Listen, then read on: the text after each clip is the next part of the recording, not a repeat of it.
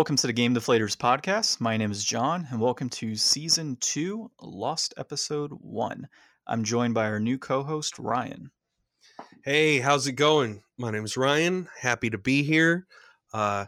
Me and John, we met a couple years ago. We've been playing D&D, talking video games for a few years, and he invited me to be on the podcast now. So thanks for having me. Yeah, thanks for joining in now. So, in previous podcasts, we've started with typically a crappy game challenge where we pick a game for each. James and myself in the past would pick a game for one another that was on our shelf, and we'd play through it, and we would complain as to how bad it actually was, and many of those were absolutely terrible. But unlike John and James, I don't have a vast collection of retro games to talk about, so we're going to be changing things up a little bit, bringing things a little bit in a new direction. So rather than doing the crappy game challenge, we're going to be transitioning into the game deflation challenge, which is a game worth it or not? Yeah, so we'll be going into that probably in this podcast. We'll test it out. We had a game that we recently played about a week ago, Fire and Ice on the NES. And we'll talk about if that game is truly worth that 100+ price tag or if it is totally not worth it. I can tell you right off the bat, I don't think it is, but we'll see. So, recent pickups this week. That's something new we're going to be going into. Ryan and I are trying to make a good effort at picking up a game whenever we can during the week, playing it and then discussing it with you all. So some of my pickups this week included Prince of Persia on the NES and Revenge of Shinobi on the Sega Genesis. So starting with Prince of Persia, played a little bit of it. It's kind of a platform puzzle type game where you kind of solve to get through a level within a set time period. Not really my style of game. I can see where there's a lot of fun from certain people that they would enjoy this type of gameplay. There's traps and there's floors that fall through and enemies that you have to avoid and tons of interesting stuff. It's just personally for me, it's not my type of game. The game itself is currently sitting at about $20 loose for a cart. Honestly, in a little bit of time I played it, I don't see it. I would not pay that much, but it is what it is. Also with that game, when I picked it up, so an interesting thing was completely covered with stickers. We're talking stickers on the sides, stickers on the back, metal strips for security purposes at Blockbuster. It was a previous Blockbuster rental. We had a giant piece of paper lined up on the side that was actually glued, not a sticker adhesive, but glued on there. Went ahead and took care of that, cleaned it up. Looks pristine now. You can actually see that on the Game Deflators Facebook page. Moving on to Revenge of Shinobi, I played about 30 to 40 minutes of that game. It is a hack and slash platformer. It was launched out in 1989, and my copy that I have is, I guess the higher end Genesis copy. Picked it up complete in box a little bit ago for a few bucks. It was about $35 is what it ranges for on the complete in box level for that high end copy. But loose, you can get it for like $10. Nothing crazy. Digitally, if you're into that kind of thing, I think Ryan is actually $5. I think on the PlayStation Network. So great game overall. It's split up into, I believe it's 8 districts with 3 levels, 2 of which are a platform style, and then you've got a each, and then you have your one boss level essentially. So the game itself at the 5 to 10 range, if you were going to pick it up for that much, I would highly recommend it. It's actually a lot of fun, and I enjoyed myself. So Ryan, has there been anything that you picked up recently? Yeah, actually, it's been kind of a busy week for me. So I picked up my Switch last year, and I've always been a, box, physical copy kind of guy. But with the Switch, I'm starting to see the advantage of going all digital. I mean, the Switch is basically a best of Steam library, and a lot of those releases aren't going to have physical releases. So I've been picking up a lot of smaller indie titles, and I'm just thinking I'm going to pick everything up on my Switch through the digital. Because, so this week alone, I picked up, first I picked up Wizard of Legend, $15.99. It's pretty good. It's a you might have seen it online. A lot of people have been playing it recently. It's a it's a fun kind of roguelite. You restart through the same missions every level. You pick up uh, crystals as you go along, and in the actual missions, you pick up gold so that you can buy temporary buffs to try to get further and progress each time you play. The farther you go, the more crystals you get, the more long term wealth you develop for your character. And you use all of those resources to go back and pick up new spells, new gear to try to make it further the next time. It's a fun game. It's pretty challenging. And I played it for a couple days. And then I kind of was like, you know what? I'll pick up something new. So I went on, I bought Into the Breach. Into the Breach, $14.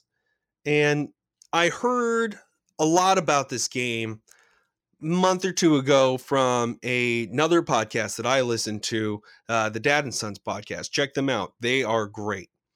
Now, they talked about it as the indie game of the year for a couple of them. They were really into it. It's a hardcore strategy RPG for tactical minded players.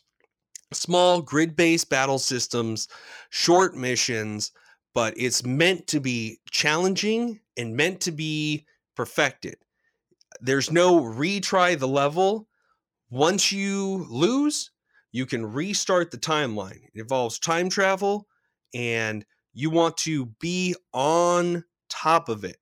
You don't want to mess up and kind of start slowly snowball losing over time. You want to be on top of it as you go. So it was really hard for me. I tried it for like a day, and I just really couldn't get it into it. And then I saw The Messenger, the completionist Gerard Khalil on YouTube. Check him out. He's awesome too. He sold me on The Messenger, and The Messenger is fantastic. It's another ninja side-scrolling action beat 'em up platformer like the Shinobi, Revenge of the Shinobi that John was playing, but it is hands down the best game out of these three that I've played.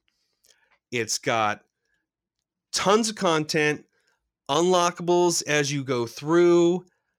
You got to kind of build your own as you go, prioritizing whether you want health, whether you want to rely on your shurikens and magic as you go through.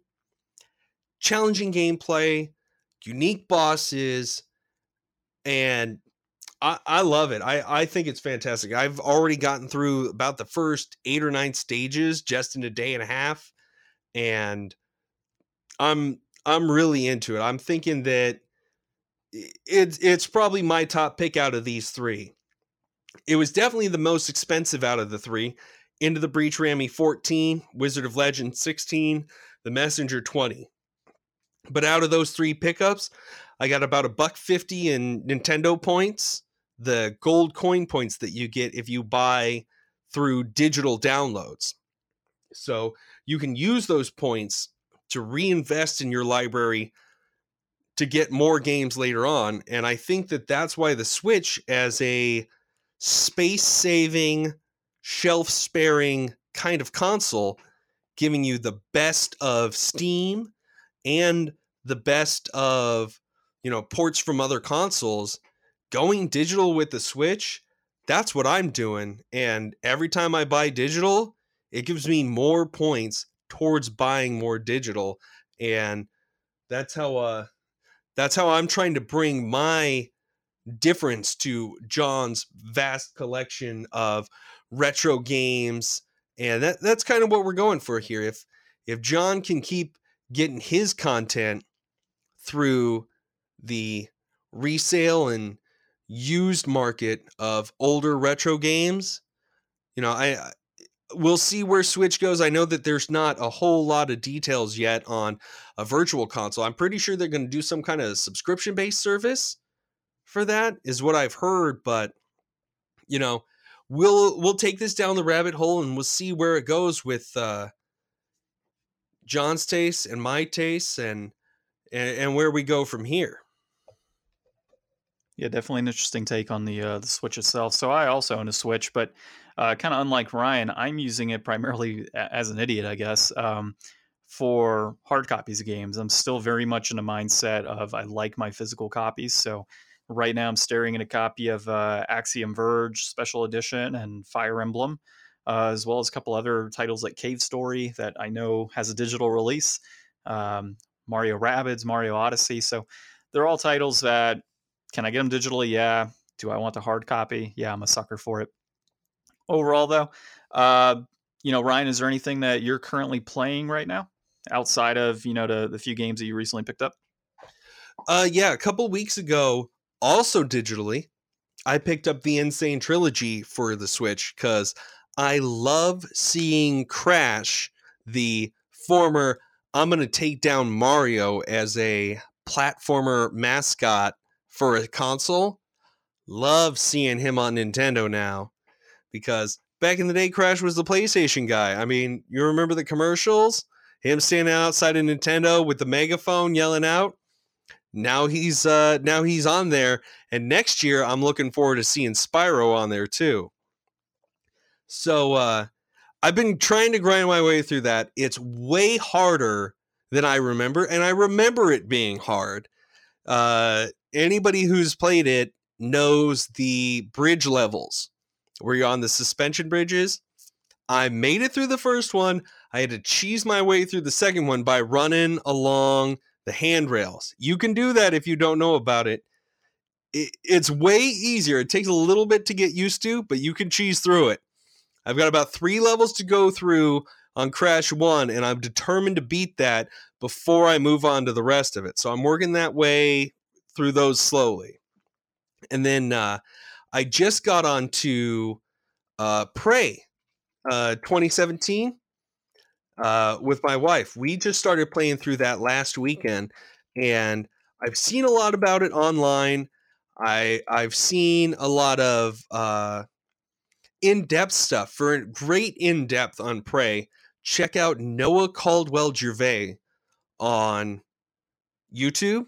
He does brilliant long-form video essays. If you've got an hour and a half, 2 hours, 2.5 hours to spare, he has fantastic videos that will take you all the way through an entire series. You want to see how Mass Effect 1 through Mass Effect 3 goes down? Check out his stuff. He will show you things and tell you things that you may have never really considered. So, you know, it's great content, but Prey. I saw his video. I decided to jump into it and check it out. Me and my wife, we love scary games, and so we jumped into that. It's pretty fun. We've only had one session so far. We're gonna play it more tonight, but she's spooked, I'm spooked, and it's gorgeous. It's a gorgeous game. The graphics are amazing. I know where the story is going, and I'm excited to see how the details of that unfold and how the level architecture plays out. Because I know there's a lot of in-depth mechanics with the weapons and their versatility, and I'm excited to see those in action rather than just hear about the more open-ended ideas behind the game. What about you, John? What have you been playing lately? Yeah, so lately I've been playing Horizon Zero Dawn on the PS4. Gotta say, that game is fantastic. I've put in probably about 48 hours of gameplay so far. Kind of regret the decision of picking it up at $20 recently. Definitely feel it deserved the full $60 price tag that it came out at. Uh, endless hours of gameplay so far for me. Reminds me really of kind of a Fallout type of game, Fallout 3, Fallout 4. Post-apocalyptic type setting. You have this essentially outlander named Aloy, who goes around hunting machines for the most part. And there's a ton of side missions that the game takes you through. So, as far as, stopping bandits, hunting different machines, helping bring back up these religious figures and kings and such of the Sundom throughout the game. It's just all around, it's great. There's different environments. The game itself will actually have it has night and day, just like a Fallout. It has rain elements in it, snow elements if you're in the snowy mountain type area, rushing rivers. It's just overall, I've truly enjoyed the game. A lot of that time has seriously been spent on side missions so far because I'm just enjoying the side missions so much. In fact, I just finished one the other day that uh, really felt like the end of a game. The overall cinematic ending for that side mission felt like I was completing a game, and it just it probably took me an hour to go through the side mission as a whole between the sneaking around and killing robots to actually finding the individuals that need to be rescued and bringing them back to this kingdom. So at the end of the day, I just sat there playing this. I'm like, wow, this was that to me just kind of called out at that point. Yeah, so overall, Horizon Zero Dawn, definitely pick it up if you haven't done so yet. I think you'll truly enjoy it. Totally worth it. Um, Another game that I am looking at playing again pretty soon is going to be Hoshigami. So I've talked about it in a previous podcast episode. Very grind heavy style game. In my opinion, it's a good story so far. It's on the PlayStation 1 if anybody hasn't seen that before. It's kind of a Final Fantasy Tactics style RPG. You've got, various characters that you can pick up through the guild and whatnot, and you can level them up periodically. The only major issue, though, that I see in games like this is the permakill aspect. So you can have a character you've leveled up to level 30, and you're pretty far into the game and have all these great abilities, everything's set up for them, and then they die in the middle of a battle. That's it. You don't get them back. There's no reviving. It's once they have fainted in the level, they're gone. And so that's just something that it kind of sucks because you have to continually grind out for all of these different characters to have backups and takes so long. And so for me, that's kind of been my issue with that game, but overall, pretty good game. Speaking of permadeath in a grind heavy game, uh, I've recently convinced John that maybe we should get into the Pokemon Let's Go Eevee and Let's Go Pikachu. We've each got a Switch, and one of us could pick up each of those. So, John has been a fervent player of Pokemon Go since launch. I put in a ton of miles, a ton of steps for about a month and a half, like the rest of you, when the game first launched 2 years ago, and I've put on 15 pounds since. So I'm interested to see between us who can do it, who can become the one that catches them all, the best that there ever was. So if you're interested, maybe we could do a Nuzlocke, which is permadeath. Anybody who's not familiar with Nuzlocke Challenge in Pokemon, that's where your Pokemon, if they die, you got to release them. You get to catch one Pokemon per numbered route, and it's the first one that you encounter. Sometimes people do a no doubles, where if you encounter a Nidoran female and you already have a Nidoran female, you'll make it your next one that you run into. And, depending on the interest that we get feedback on, maybe we can do that if there's enough interest. I know that I've never been able to go through a Pokemon Nuzlocke challenge before because once my starter dies, I'm just too disheartened and I can't go on with it. But if you guys want, let us know. Let us know the optional rules that you might be interested in, and we'll see who becomes the Pokemon Master and who is the Pokemon Disaster. Well, I mean, at the rate of current trends, if you are unknowing of this, I may have to do a few microtransactions to keep my Pokemon alive. So we'll see who wins that one. And speaking of microtransactions, some recent news just came out with EA.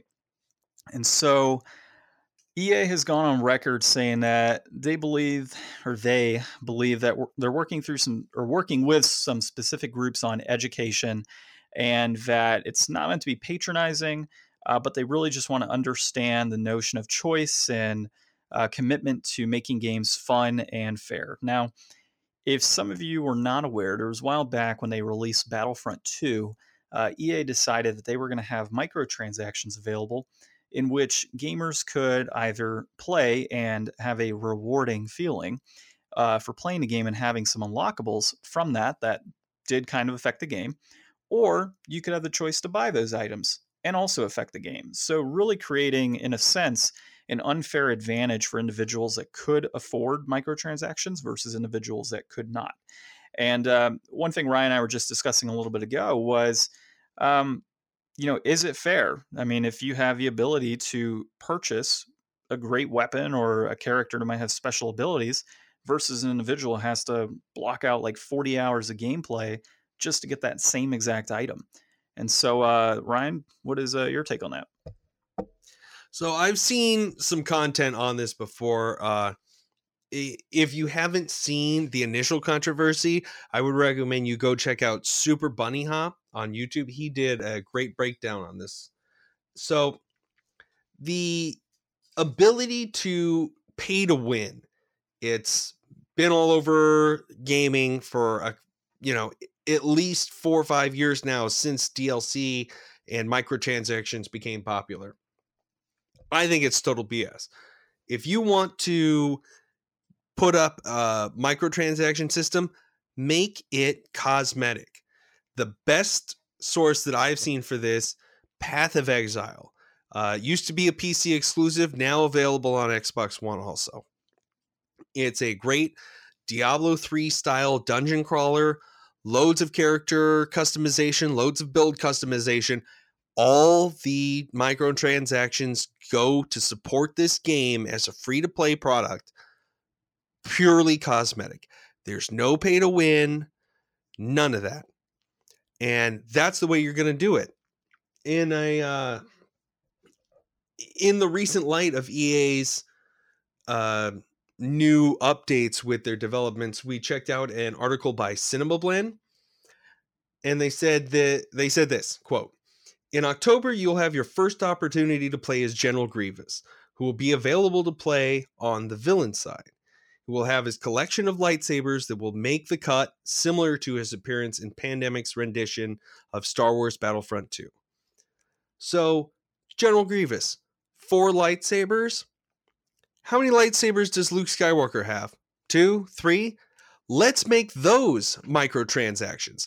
Like, give me Luke. I bought the game so that I could go out and cut down stormtroopers as Luke Skywalker. But give that to everyone. Give me the option to have a blue or a green lightsaber.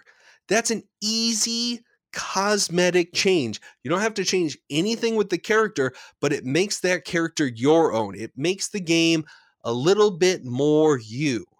And it just bring the art department in to change some little things like that.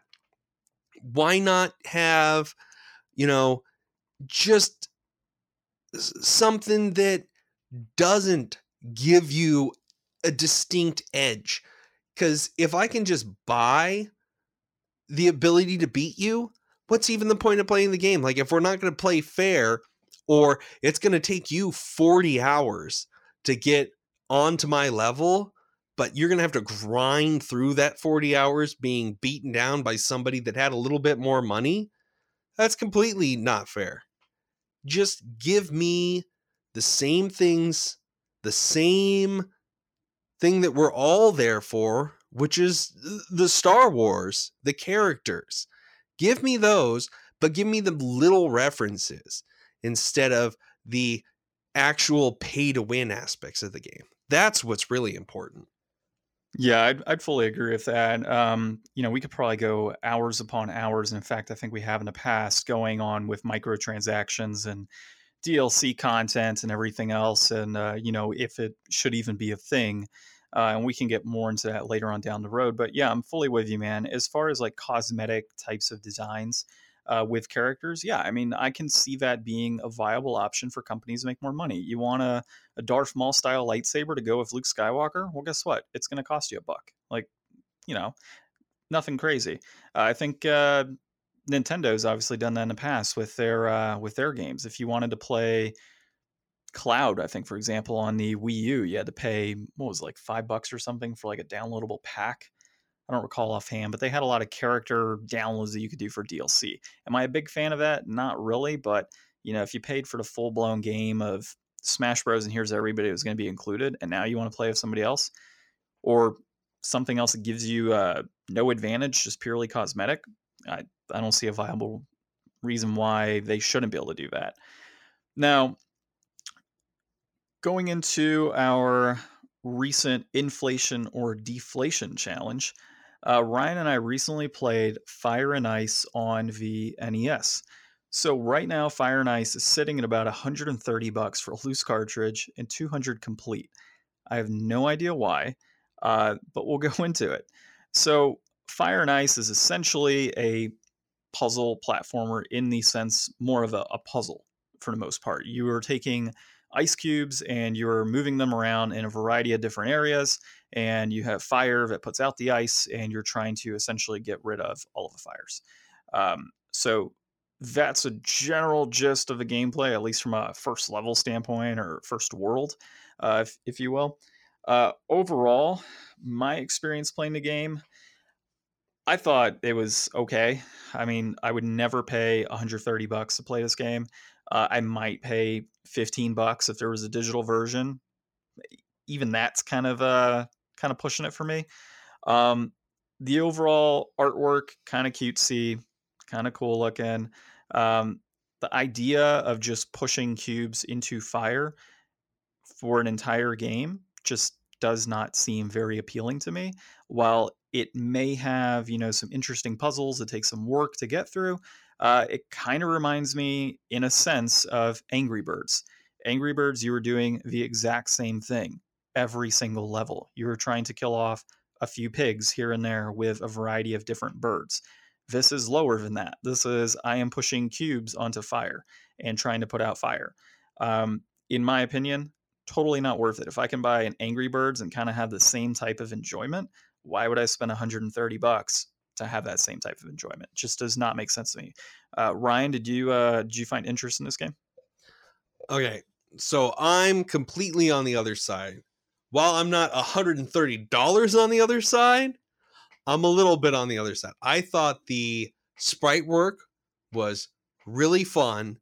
The main character, really cute, very emotive, lots of expression in the animations for such an old, simple game. Now, it is a puzzle platformer, so there's only going to be a limited, you know, you can't do a whole lot with that. It's going to be going off of the same thing over and over again, but that doesn't necessarily make it a bad thing. I think that the amount of levels in the game really can add to how expansive of an experience is. And I can see spending a lot of time on this game getting through all the different types of puzzles that it can build for you. And I don't know. I definitely not $130 game. That seems completely ridiculous. John, what was the price at launch for this game? Geez, that will probably take a little research to get into. We can look that up, but given the history of a lot of those games, I mean, we can probably estimate what 40, $50 back in the day in the 80s for something like this, maybe. Nothing super crazy. I know at one point, James and I, when we were discussing some of these older titles, we had brought up that from a sense of inflation, a lot of these games are sitting at about probably what they would have been at that point in time. So a game like Fire and Ice, I'll look it up, probably in the 40, 50 range if I had to guess offhand. One thing I didn't mention, though, in my analysis is you do have the ability to take away little ice cubes, which is kind of interesting. So you can pretty much take ice and put it back in little squares. So you don't have an ability to jump. So essentially, you're taking ice cubes and removing them, putting them in different areas, trying to manipulate the game as much as you can. And so that in itself is fairly interesting, just that whole concept of the puzzle. Um, but again, I'm going to stand by my point in that I do not find a game like this to be worth remotely even close to $130. It kind of reminds me of Color a Dinosaur on the NES as well. I mean, I don't see the point in purchasing that for like 80, $90. So this isn't very far off. So I guess this week, John wins. The game is not worth the price that it's selling for. I mean, if you're a collector and you got to have that which nobody else has and you're willing to pay the price, then, that's just what you're going to have to do. But in the worth it or not worth it, I'm going to defer to John this week and say not worth it. Yeah, let's go ahead and deflate that one. Totally not worth the price point of 130. So well, if you guys have any recommendations for games that you would like us to play in the future, and we're not talking things like a little Samsung, because we know damn well it's not worth $1,000. If you got some titles that are sitting around the $20, $30, $40 range that you'd be interested in learning, not necessarily learning more about, but hearing our take on is it truly worth that price point? Let us know and we'll play it. We'll look into it. If we don't have a copy on hand, we will get a copy on hand. And if there's anything else, anything more modern, indie coming out that you're interested in seeing, let us know about that too. I mean, we're trying to bring together the old school smaller game types with the new school smaller game types, because what used to be, AAA back in the 80s and is now indie in the modern day, they're a lot more aligned. So we'll get a take on each side, and you know we'll keep going through and seeing what's out there, and you know what's worth your time and what's worth your money. Well, we thank you for listening in. And as always, if there's any topics that you're interested in hearing in on, other than us just, going through and either trashing games or making games look great, let us know and feel free to comment below. This has been John, And Ryan. and we're the Game Deflators.